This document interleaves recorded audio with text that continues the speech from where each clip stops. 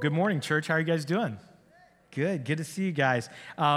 Christmas is a busy time, so there's tons of things going on, tons of announcements. So I know Pastor Jim gave us a couple in the beginning, but I do want to share a couple more with you guys really quickly before we dive in today. Number one, how many of you guys were here last Christmas and you enjoyed watching Leo lead the bell choir? Do you guys remember that? A lot of you guys did. So we're going to bring the bell choir back on Christmas Eve to do an opening number. And if you'd like to be a part of that, they're going to be having a practice immediately following service today. Is that correct, Leo? For an hour after service today, and then again on Christmas Eve before the service, they'll have a second practice. Kids are welcome to be a part of the bell choir. Teens are welcome to be a part of the bell choir, and adults. So if you'd like to do that, just stick around. Immediately following service, just stay in here, and you can be a part of the bell choir. And that's going to be the opening number, and then we'll dismiss the kids to their Christmas party on Christmas Eve after that number. The blessing tree. For many of you guys, you know we've had that Christmas tree out in the foyer, and we have been working to bless some kids from the Salvation Army's Christmas program, and also our daycare families, our teachers in the daycare. And I am happy to announce today that everybody has been taken off the tree, so we can celebrate that. But there is one other big way that you can help with the blessing tree. One of the things we really wanted to also do this year is we wanted to send like a love basket to the South Portland Police Department just to thank them. And you guys maybe don't know all the things, but they've been wonderful with us, and they've had just a wonderful relationship with us over the years. They had to do their SWAT training, and they used our building to run around and practice and do that. About a year ago, we had someone who came and vandalized the church in the middle of the night, and they came and dealt with that whole situation and was, really been wonderful. And so we would love to bless them. So if you're able to, we would love it if all of you guys grabbed some gift cards, maybe to Dunkin' Donuts or Starbucks or even Walmart. It doesn't have to be large amounts, $5, $10, and just bring them into the church office. We're going to put a basket of goodies together and fill it with gift cards, and we would love on Christmas Eve to be able to deliver that over to the police station and just to thank them and just to bless them. So if you could help us with that, that would be awesome. And then I want to remind you guys, speaking of giving, that this is the last 3 weeks of 2022, so the last chance to get in your final giving for this tax year. And also, if you signed up for the I Love My Church offering, if you guys remember that, we did the I Love My Church offering for several weeks about putting the new roof on the sanctuary, which is going to be happening in the spring, and working on redoing the lighting in here. We asked for those pledge commitments to try to be fulfilled by the end of the year. So I want to encourage you to please make sure. I think so far we have raised $44,000 has come in, which is awesome. So let's applaud that. We had $52,000 pledged, so we have about $8,000 still in the next couple weeks to come in. Would be awesome. And I want to give you one other really exciting piece of news that we found out this week. We just announced it at board meeting on Monday. But the pastoral staff team found out about a grant application for churches, and we applied to the Oldham Church Project as a grant while that I Love My Church campaign was going on. We found out this week that our church was accepted into that grant, and we are going to be receiving enough money in that grant to complete the roof and the lighting project. So that is a big blessing from God. So I want to thank all of you guys for your faithfulness, and we need to give glory to God because God helped us to be able to achieve that goal of $60,000 to be able to get everything done. So praise God for that. Today we're in part 4 of our Christmas series called The Christmas Tree, where we've kind of been, talking about the season of Advent. And we've also been examining the really odd and quite frankly, kind of messed up characters in the family tree of Jesus. And as we said last week, a fascinating thing about the Bible and the Christmas story in particular is there are these 4 distinct accounts in Scripture about the life of Jesus. 4 ancient manuscripts about Jesus from 4 completely different eyewitness perspectives. And while they certainly talk about many, many similar things, they are not completely identical because they're coming from different people and their viewpoints. And these accounts begin this portion of our Bible known as the New Testament. They are the Gospels of Matthew, Mark, Luke, and John. And another interesting thing with regards to Christmas and the Advent season is that two of these accounts don't really say anything about the birth of Jesus. Mark and John start off with the ministry of John the Baptist, which occurred about 30 years after Jesus was born. However, Matthew and Luke both talk about the birth of Jesus. And Luke begins with the very traditional Christmas story that we all kind of know with an angel and Mary and all that cool stuff. We're going to hear about that on Christmas morning with the reading of the Christmas story. We're going to do that and take communion on Christmas morning. But Matthew, as we discovered last week, begins the Christmas story not with a story. No angel, no shepherds, no wise men, no. He begins with a genealogy, an account of the family tree of Jesus, the Christmas tree, if you will. And Matthew begins by going way back to Father Abraham and then tracing the lineage of Jesus. Now, I believe he had a couple reasons for going about this and doing this. Number one, he needed to convince Jewish people that Jesus was like really, really, really Jewish, like legendary Jewish enough that he was the potential Messiah. And for that to be the case, you had to be related to two key figures who were part of Messianic prophecy. You had to be related to Father Abraham and King David. Because if you were going to be a Messiah, the Messiah in prophecy in the Old Testament was told to be related to Father Abraham and King David. Because God promised Father Abraham that one day he would have a descendant that would bless the entire world. And that David would one day have a descendant who would rule forever. And so if there was ever going to be a physical, literal Messiah, that person had to be related to Father Abraham and King David. And every good Jewish person at the time understood that. So Matthew, knowing his audience and being Jewish himself, he decided, well, let's start off by answering this really big question first. Who is Jesus ultimately related to? And so Matthew begins the Christmas story with a genealogy. But as we discovered last week, he doesn't really seem to stay on script, does he? He goes off on these off-ramps, on these detours. And it even looks like he goes a little bit out of his way to highlight all of the crazy people who were related to Jesus. People we would have skipped over if we were writing a genealogy about Jesus and trying to make him look good. He includes several women in a male-dominated patriarchal society and culture where you would only write men. He includes 4 women. And he includes some who weren't even Jewish. And he reveals to us through that, as we talked about last week, that Jesus was a mutt, that he wasn't a pure-blood Jewish person. And then Matthew throws in a couple people that had terrible reputations in Jewish history. He pauses on the story of David and Bathsheba, which we'll cover a little bit on Christmas Eve, as if anyone needed to be reminded of King David's greatest sin in life, right? When he abused his power as king and he used it to murder a man and steal his wife.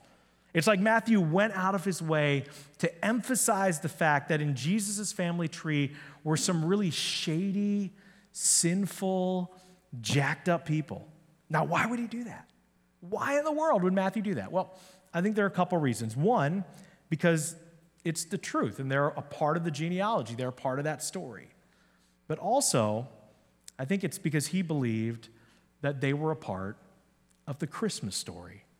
Matthew was about to unpack the story of the life and death and resurrection of Jesus. And as a person who had kind of a bad past himself, he wanted his audience to understand the nature and the message of Jesus.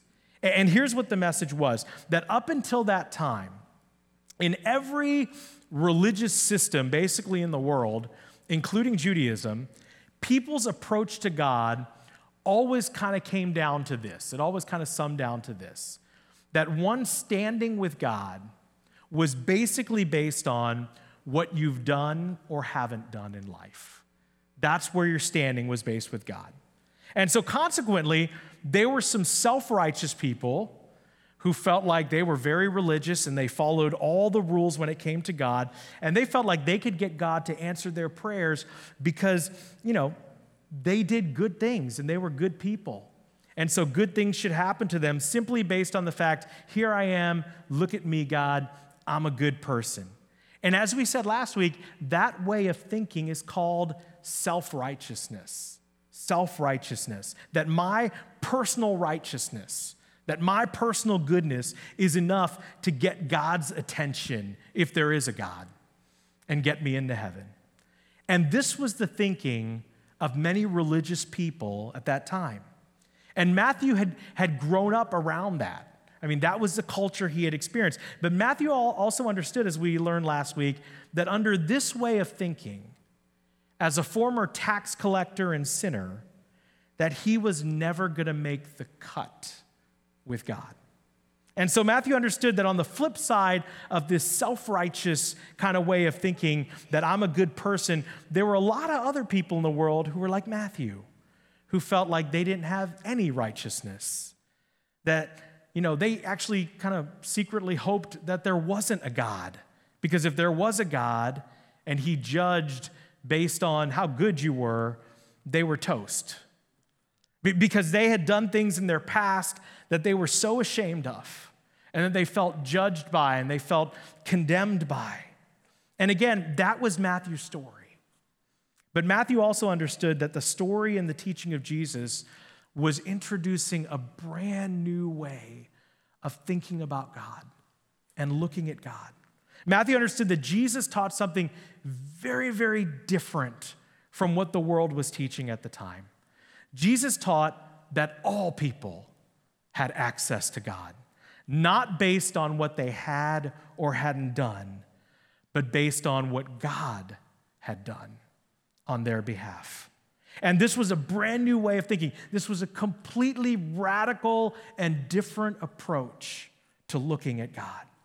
And when Matthew writes his gospel, when he writes his account of Jesus, it's as if he attempts to demonstrate that, yes, Jesus was related to King David, and yes, Jesus was related to Father Abraham, but he also went out of his way to make sure his audience knew that Jesus was also related to sinners, and not just any sinners. I mean, people who could win awards for their sin kind of sinners, okay? So maybe with a grin on his face and with a gleam in his eye, Matthew wrote out the genealogy of Jesus, and he began to underscore all of these shady, jacked up characters in the Christmas tree of Jesus to remind us that Jesus didn't just come for sinners, but that Jesus also came from sinners. And this is how Matthew begins the Christmas story. He says, this is the genealogy of Jesus, the Messiah, the son of David, the son of Abraham. Picking up in Matthew 1, verse 2, if you want to follow along in your Bibles. It says, Abraham was the father of Isaac, Isaac the father of Jacob, Jacob the father of Judah and his brothers. Now, before we dive in today, here's what I'd like for you to do. I'd like for you to turn to a person sitting next to you and just look at them for a second. Awesome. Now, turn to the person on the other side of you who you didn't like as much because you picked one over the other. So look at that person now. Great. All right. Now, I just want you to pick one of those people, all right? And I want you to tell them everything you know about Judah. Go. I'll wait. Some of you are like, I'm already done, Pastor. Is that a person or a place? I'm not really quite sure. Probably a very short conversation, right? Probably a pretty short conversation. But if you were raised in church, and I asked you to tell somebody next to you everything you knew about one of Judah's brothers named Joseph, well, you might be able to have a conversation for at least a couple minutes. I mean, if you like musicals, You might start singing about a coat that was red and yellow and green and brown and blue, right? Because Judah's brother Joseph is really, really famous. I mean, most people know something, even if they didn't grow up in church, most people know something about the story of Joseph and his coat of many colors and being sold into slavery by his brothers and going to Potiphar's house and winding up in Pharaoh's prison and then interpreting Pharaoh's dreams and eventually becoming the second in command of all of Egypt. But not very many people know the story of his big brother, Judah. And yet, as we read Matthew's genealogy of Jesus, Joseph isn't mentioned. Instead, it's Judah. And if you know the story of Joseph, and if you compare it to the story of Judah that I'm about to tell you, and if you were God, and you could choose one of these two guys through which your son would eventually come through their lineage into the world, my hunch is you would have skipped over Judah in a heartbeat, and you would have chosen Joseph. Because everything about Joseph's story, if you read the Bible, is remarkable. Joseph was a man of character and faith. I mean, he's persecuted and he's punished unjustly in so many cruel ways. And then at the end, he still forgives everybody who's wronged him. And he becomes, get this, he becomes the savior. He saves his family. He saves Pharaoh. He saves all of freaking Egypt. Joseph is the perfect Old Testament foreshadowing of Jesus. If there was ever a boy to pick that would become the person through whose family tree the Messiah would come, Joseph was absolutely perfect. I mean, there are so many parallels between the life of Joseph and the life of Jesus. It's freaky if you read the Bible, the comparisons between the two. And yet God looks down and he says, I think I'm going to pick the jacked up one. I think I'm going to pick Judah. And we would have never done that. You would have never done that. I would have never done that. Why? Because Judah's jacked up and creepy, as we're about to see in a minute. But again, that's the point of Matthew's gospel. That's the point of the Christmas story. So you guys ready to dive in today of Judah's story? All right, if you've never heard it before, it's not really talked about that often in church. Let's dive into Judah's story. The story of Judah actually begins in Genesis 37, which you might be a little familiar with. If you have a Bible, want to follow along, you can do that. Judah's story is just kind of like a footnote in the story of his famous younger brother Joseph. But here's how the story begins. Judah and the other brothers are really jealous of Joseph because Joseph is kind of the favorite son of the father. I mean, their father, Jacob, even has this beautiful coat of many colors that he gives to Joseph. And so one day, he sends Joseph out to find his brothers out in the field. And Joseph goes out to see his brothers.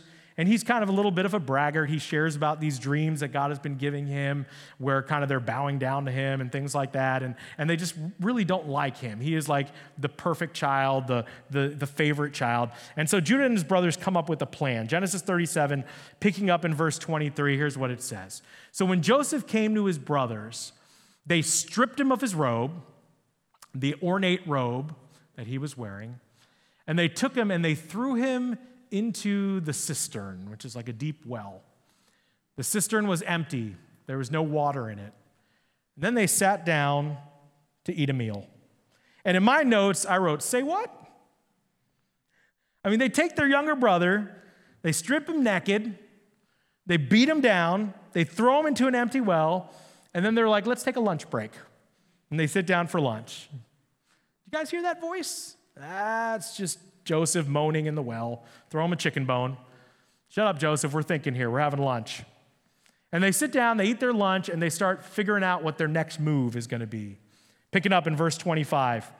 As they sit down to eat their meal, they looked up and they saw a caravan of Ishmaelites coming from Gilead.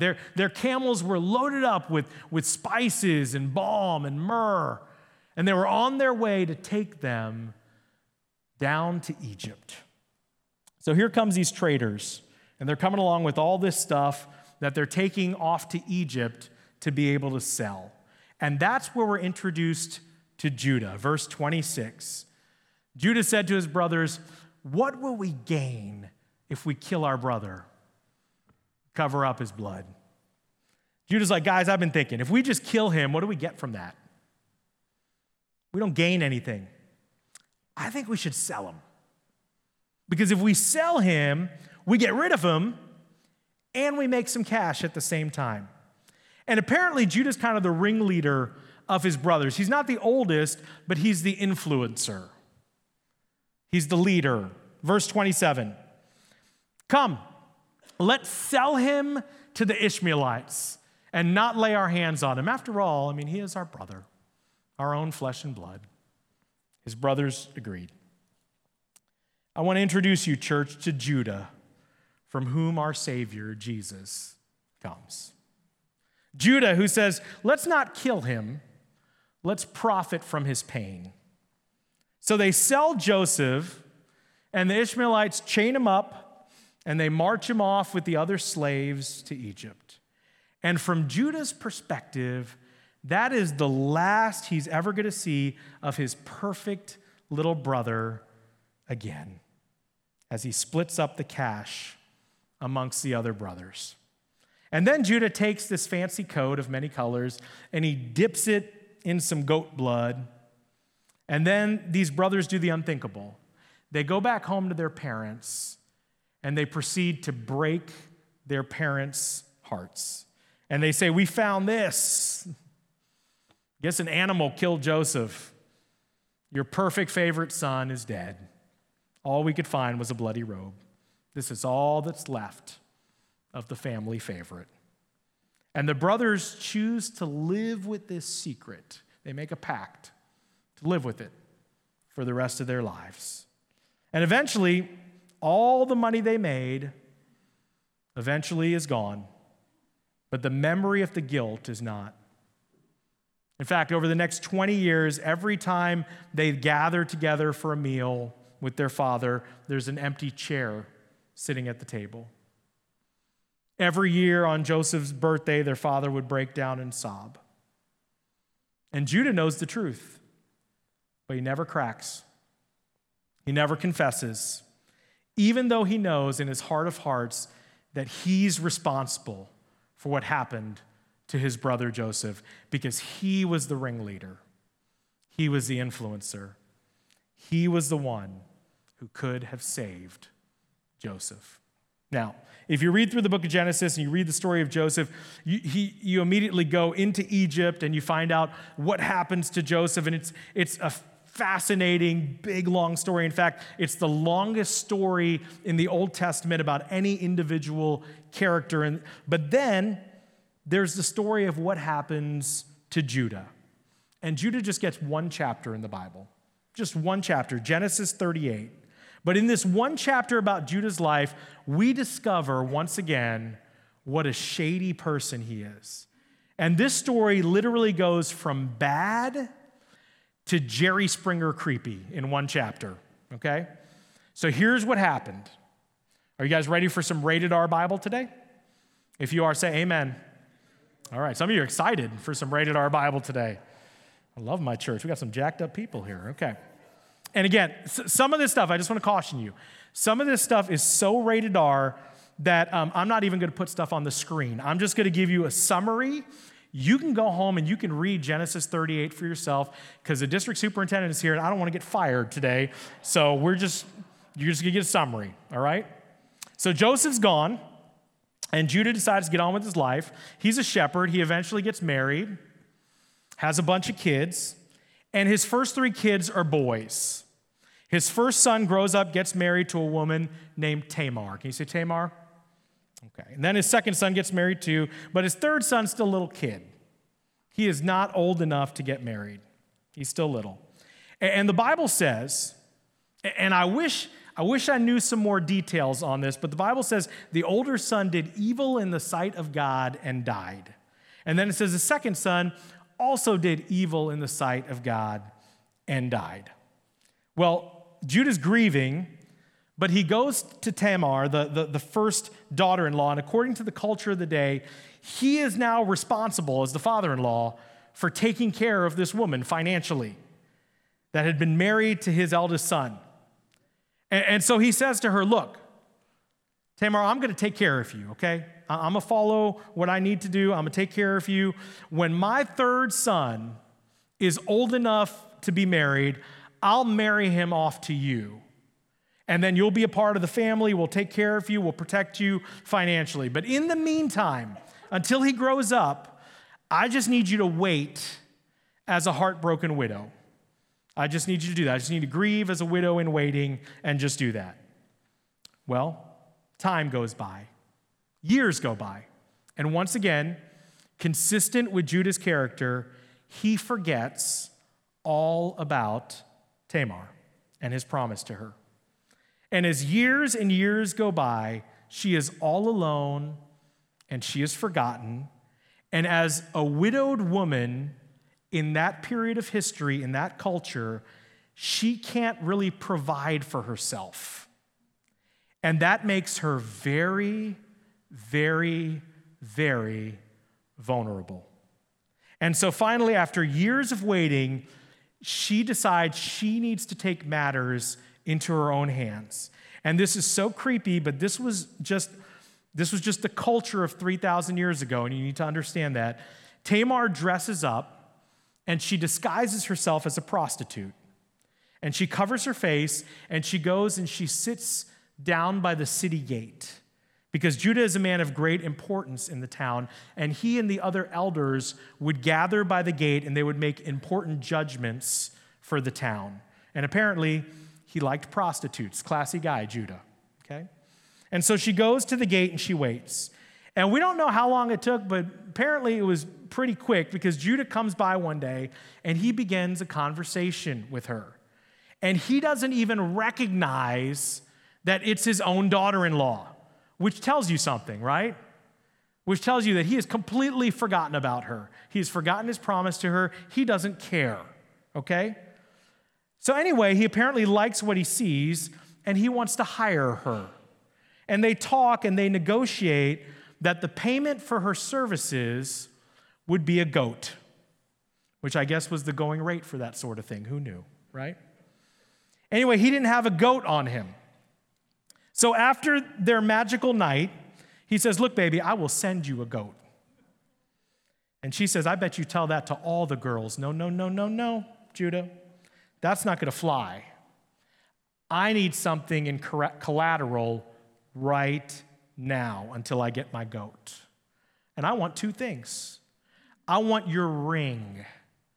Now, his ring was very important. It was an emblem. It was something that he wore on his neck. It was something that he would use to make his mark and give his stamp onto something, like his legal signature.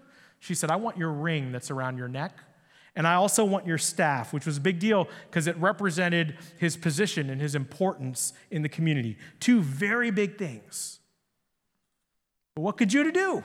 He owes her a goat. He doesn't have it on him. She's about to make a big scene in public. So finally he says, okay, here's my ring, here's my staff. Shh. Stay right here. Don't go anywhere. Stay right here. I'm going to run home. I'm going to have your goat back before you can blink. Don't lose my stuff. And he runs home. He sprints. And he immediately finds his servant, and he has this really awkward conversation in the Bible with his servant.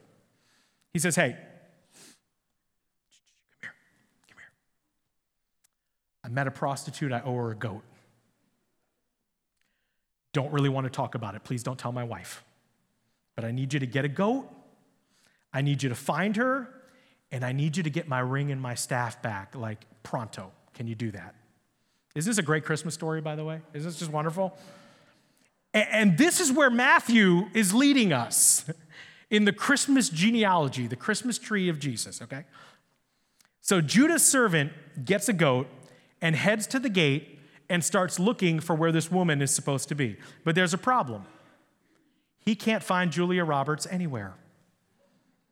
I mean, he looks around, he asks around, and all the people say, there is no prostitute around here who matches that description. Never seen her.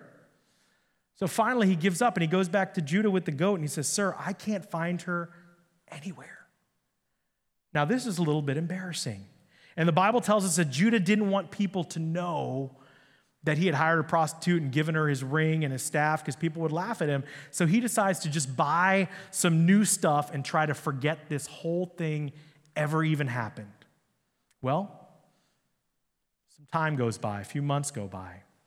And one day somebody comes running up to Judah's house, knocks on the door. Judah, are you there? You're not going to believe this. You are not going to believe it. Tamar, your ex-daughter-in-law, who's supposed to be in mourning about the death of your son, she's pregnant. And the phrase used in Scripture is, she has played the harlot. She was supposed to be a widow. She was supposed to be grieving your son, and she has dishonored you and your family. Well, oh my gosh. And then Judah does what so many people do who have secret sin in their lives. Judah gets real self-righteous. You know what Judah does? Judah says, my daughter-in-law has sinned against me, has sinned against God. She must be burned alive. Wait. Time out, Judah. Is this the same Judah who beat up his little brother and sold him into slavery? Is this the same Judah who broke his parents' heart with a cruel lie? Is this the same Judah who promised to take care of his daughter-in-law and broke his promise and forced her into a life of destitution and poverty? Is this the same Judah who committed adultery? Yep. But Judah's like, she must be killed. She has shamed me and my family. And so he gets the whole community riled up, itching to burn Tamar alive at the stake, Salem witch style. Like the neighborhood is going to have a bonfire party at Tamar's house. But of course, Tamar still has a couple things that belong to the baby's father, doesn't she? In fact, here's what Scripture says, and it's very funny. This is why I tell you guys you should read your Bible. This is hysterical stuff, and it's in there. Tamar is about to be burned alive, and as the mob is coming to kill her, she sends a messenger out to find Judah. And here's what the messenger says as he runs up to Judah. He's got a staff in one hand, and he's got a ring hanging on a cord in the other hand. And he says, "Hey, Judah, Tamar wanted me to give you this message. I am with child by the man to whom these two things belong. I guess we should find him too and also burn him at the stake." Right, Judah? And Judah's like, "Okay, everybody, no bonfire today. Bonfire's canceled. Take your marshmallow, graham crackers, Hershey bars, head home." Calling the whole thing off. Why, Judah? Well, we should really show forgiveness and grace. Because nobody's perfect. Everybody makes mistakes. Everybody has those days. Hannah Montana taught me that. Let's all just go home and pretend this never happened. And then after the crowd leaves, he goes in to see Tamar, and he falls down onto his knees, and he says, "Tamar, you are way more righteous than me because I didn't do what I said I was going to do. I didn't take care of you." And Tamar goes on to give birth to a little boy, and his name is Perez, and he is in the genealogy of Jesus, our Messiah. And as I read all that, I'm thinking, Matthew, you should have really skipped over that one. I mean, now we've got a kid written in history in the lineage of Jesus who should have never been born, who is the offspring of something Jerry Springer, Maury Povich level creepy, okay? Matthew, why would you ever mention that? That's the kind of thing you bury. That's a story you never want to get out in public, unless that was the point of Matthew's Christmas story. Well, the story's not over for Judah, because about 20 years after he sold his brother into slavery, there's a famine in the land. And this is a part of the story that you guys might remember from Sunday school or from church. And so Jacob, the father, calls the sons together, and he says, I need you to go to Egypt to buy some grain, because we're out of grain and we're in trouble. And so Judah and his brothers, they go to Egypt, and guess who's in charge of the grain, church? Do you remember? Joseph, that's right. He has now, went through prison and all that. Now he's become the prime minister of Egypt. He went in as a slave, and now he's the prime minister. Great success story, incredible story. Hopefully you've read it or you know about it. Now, Joseph has been in Egypt a long time. It's been about 20 years. And the last time Judah saw him, he was a kid. He was a young teenager. And now, he dresses like an Egyptian. He talks like an Egyptian. He walks like an Egyptian. You guys get it, okay? And so Judah didn't recognize him. But Joseph recognizes his brothers. And so he starts to mess with them. He sets them up. And he's trying to decide, are they the same guys that beat me up and threw me in that well, or have they changed? And the Bible says there are some moments that Joseph is so overwhelmed by emotion as he's talking to them that he has to leave the throne room, and he goes and he starts sobbing in another room and then composes himself and then comes back in again. And the brothers have no idea. They have no idea who this guy is or why this prime minister is taking so much interest in them. And they go back to see their father, and they say something weird is going on. The prime minister wants us to bring our youngest brother Benjamin to Egypt. The father says, you can't take Ben. You can't take the youngest. The last time I sent the youngest out to you, I got a bloody robe back. That's not happening again. Judah says, Dad, I swear we'll protect him, but they're not going to sell us any more grain, and we're all going to starve to death unless we can take little Benjamin. Eventually, Dad agrees, and so all the brothers, all 11, stand before Joseph. There's some other things that go on. But then eventually, they're in Pharaoh's throne room. And again, they don't know it's him. And finally, at the end of the story, Joseph says, I am Joseph, your brother. And this is one of the most dramatic scenes in the entire Old Testament. I am Joseph, your brother. And Judah falls flat on his face at the feet of Joseph. Notice this is a pattern with Judah when he gets busted, right? He gets real spiritual. Judah's thinking, what would I do if the roles were reversed? And what would I do to the man who sold me as a teenager into slavery? And Judah instantly knows what he would do. Burn him at the stake, right? Take out the s'mores. Because Judah knows his character, and he thinks he's dead. He is flat on the floor, face at the feet of Joseph, who now holds all the power over life and death over him. But then Joseph does something remarkable. Joseph says, get up, brother. I forgive you.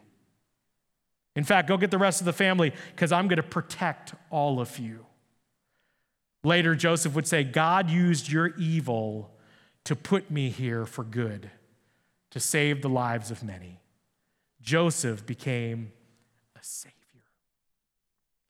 And God looks down on that and says, I think I'm going to skip the savior, and I'm going to go with the liar and the thief in the genealogy of my son. I'm going to bring my son into the world through Judah, not Joseph. And Matthew highlights this in the Christmas tree, in the genealogy. Do you know why? Because on that day, when Judah was flat on his face, he was the picture of you, and he was the picture of me. He was the picture of a person who deserves one thing and got something else. And Matthew recognized that that was what Christmas was all about. The arrival of Jesus meant that God's grace was available to everyone, and that God's grace was possible even to people who were shady and broken and sinful. even people who had rebelled against God, even people who had denied God existed, even people who had run away from God. Remember, Judah never broke. Judah never confessed. Judah never apologized up to that moment. And suddenly, at the climax of this story, Joseph gives Judah the opposite of what he deserved. And God decided to skip over Joseph the righteous and chose Judah the unrighteous. And it was through Judah that he brought his son Jesus into the world.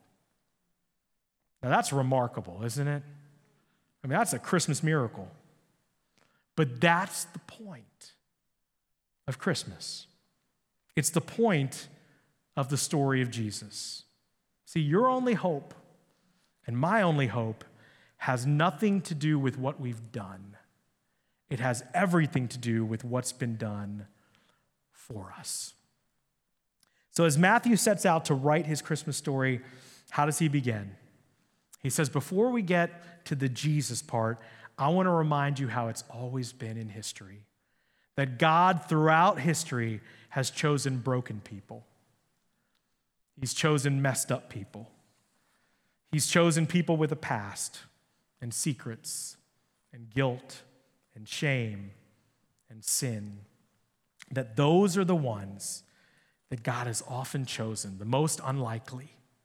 And now, because of Jesus, they all will have access to God. They all will have the opportunity for a standing with God, not based on what they have or haven't done, but based on what God has done for them, that he sent them a Savior. Isn't that amazing? That's your story. That's my story. That's the point of Christmas. So here's our bottom line today, if you want to jot it down or just remember it.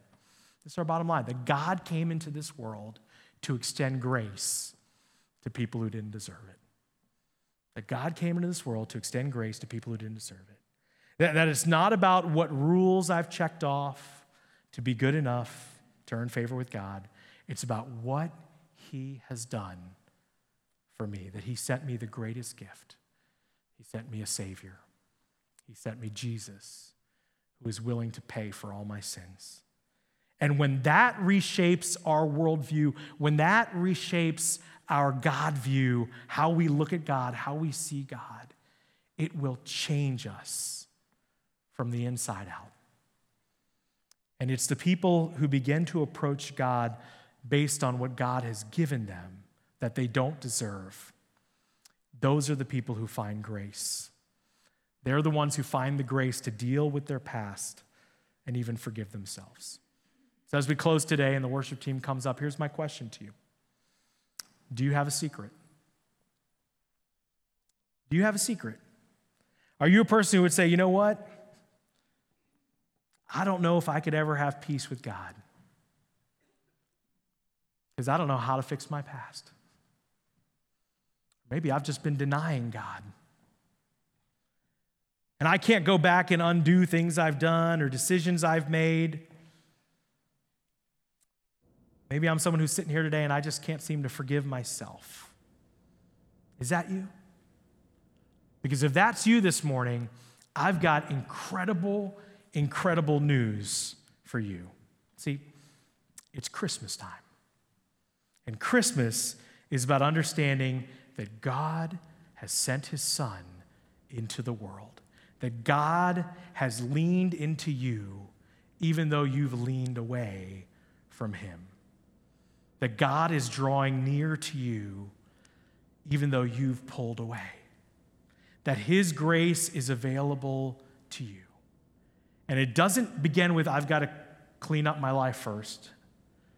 I've got to get my act straight. It begins just as it did, don't miss this, just as it did 3,000 years ago when Judah looked up at his brother Joseph and somehow decided, I don't deserve it, but I'm going to accept this forgiveness and this grace. That's how relationships of grace and mercy and forgiveness always begin. So today, God says to those of you with the past, those of you who carry shame, he says, I'm inviting you to simply accept what I've done for you. And in time, I'll show you how to forgive yourself. But in the meantime, I don't want your sin to separate the two of us any longer, because I sent my son into the world to fix the problem of sin once and for all. And so Judah became the great-great-great-great-great-great-great-great-great-great-great-grandfather of Jesus, the Messiah. See, Christmas is God's way of underscoring that no one has access to the Father by his or her own goodness. That access to the Father is always given through grace, mercy, and forgiveness. And it is to that we have all been invited. But that's not the end, because the genealogy goes on. But that'll be a story for next week. Can we pray together, church? Let's pray, with heads bowed and eyes closed. Heavenly Father, we just thank you so much for this incredible ancient manuscript, this eyewitness testimony of Matthew the sinner, Matthew the tax collector, Matthew who maybe looked at the lens of Jesus and God in a way so different from maybe a lot of the other disciples at the time. Matthew who decided not to start with a story as he was beginning his Christmas account, but he began with a genealogy. And he took the time to highlight the oddballs, the weirdos, the crazies, all the people in Jesus' family tree that historians would have hid. But he pointed them out to remind us who God is all about, who God loves, who God cares for. And if you've ever felt like an oddball or a weirdo or an outcast, if you're here this morning and you've ever felt like, man, I don't know if God could ever love me. I don't even know if God's real. But if he is, he probably wouldn't pick someone like me. I'm here to tell you today that the Christmas story reveals just the opposite, that he would pick someone just like you. He loves you, and that he has an incredible plan for your life, your future. And he's not asking you to change or clean up your act in this moment. He's asking you to simply be ready to meet him right where you are. And to say, God, I just want a relationship with you. Show me how to do that, step by step, day by day, for the rest of my life. Thank you for loving me. I just want to love you. So I don't want to let another opportunity slip by. If you're here today, and maybe you've never looked at God like that before, and today is your day that you'd like to say, God, if that's truly who you are, if you're like that, and if you love me like that, and if you're ready to meet me right where I'm at, God, I want to follow you. If that's you today, would you just have 5 seconds of incredible boldness and say, that's a Christmas gift I need in my life? And would you just lift your hand right now and say, yeah, God, that's me. I need you. I need Jesus in my life. Praise God. Praise God. Is there anybody else? Because I believe this is the greatest decision anybody can ever make in their entire life. I remember when I made this decision as a freshman in high school, and it changed my life forever. So I'll ask one more time. Is there anybody else here today? You would say, I need that gift. I need Jesus in my life. Would you just be bold today and lift up a hand and say, that's me. I need it. Praise God. I see that. Praise God. I see another. Praise God. I want to pray. And right now, I'd like for you to pray along. If you just responded, maybe if you're watching at home and you're responding right now, God sees, he knows. I'd like for you to pray, and there's nothing magical at all about this prayer. It's just you communicating to your Heavenly Father who's ready to hear you anytime, anywhere about anything. That's how much he loves you. So would you just pray, dear Heavenly Father, thank you for loving me. Thank you for meeting me right where I am. God, I'm not perfect. I acknowledge that today. But I believe that you sent your son Jesus into this world for someone like me. And so today I want to move my faith off of myself and what I've done or haven't done in my past, what I've believed about you or haven't believed about you in my past. And today I want to move my faith, I want to transfer my faith onto Jesus, my Savior, my Lord. I believe that Jesus died for my sins.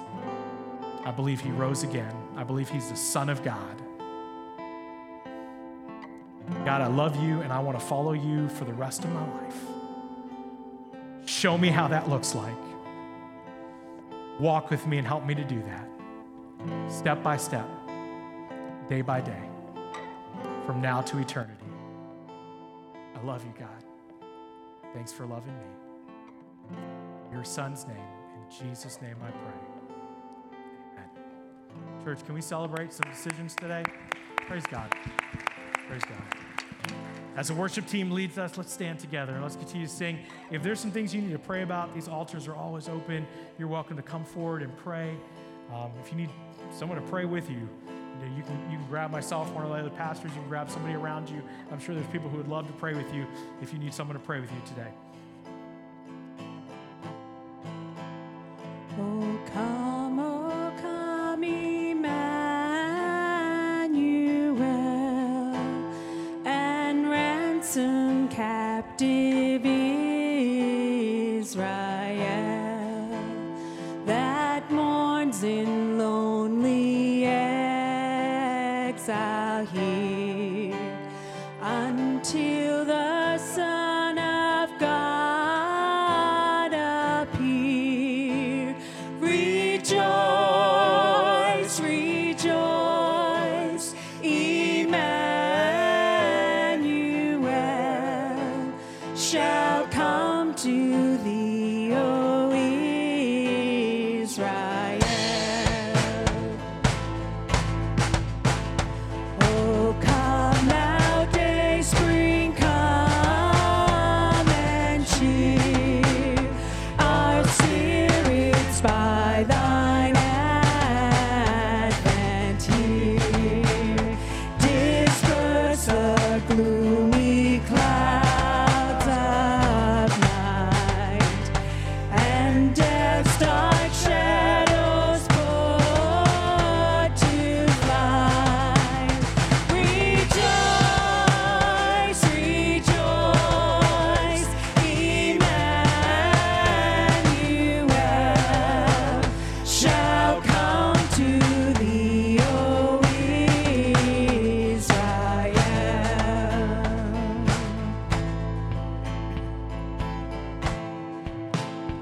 Oh, come, desire of nations, bind all peoples in one heart and mind. Bid envy, strive, and quarrel cease. Fill the whole world with heaven's peace. Rejoice, rejoice, Emmanuel shall come to thee, O Israel. Rejoice, rejoice, Emmanuel shall come to thee, O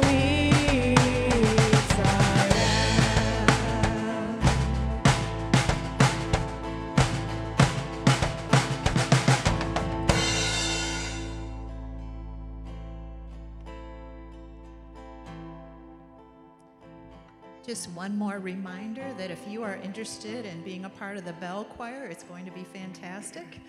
Stay right in here after the service for that practice. Let's close our eyes and bow our heads for a final word of prayer, shall we? Gracious Heavenly Father, we thank you for your word to our hearts this morning, Lord, and the great reminder of your amazing grace. How great is your grace, oh God, and we are so grateful. And I ask, God, that you would help us to walk gratefully throughout this week, despite the noise, despite the busyness, despite distractions. Fix our eyes upon Jesus.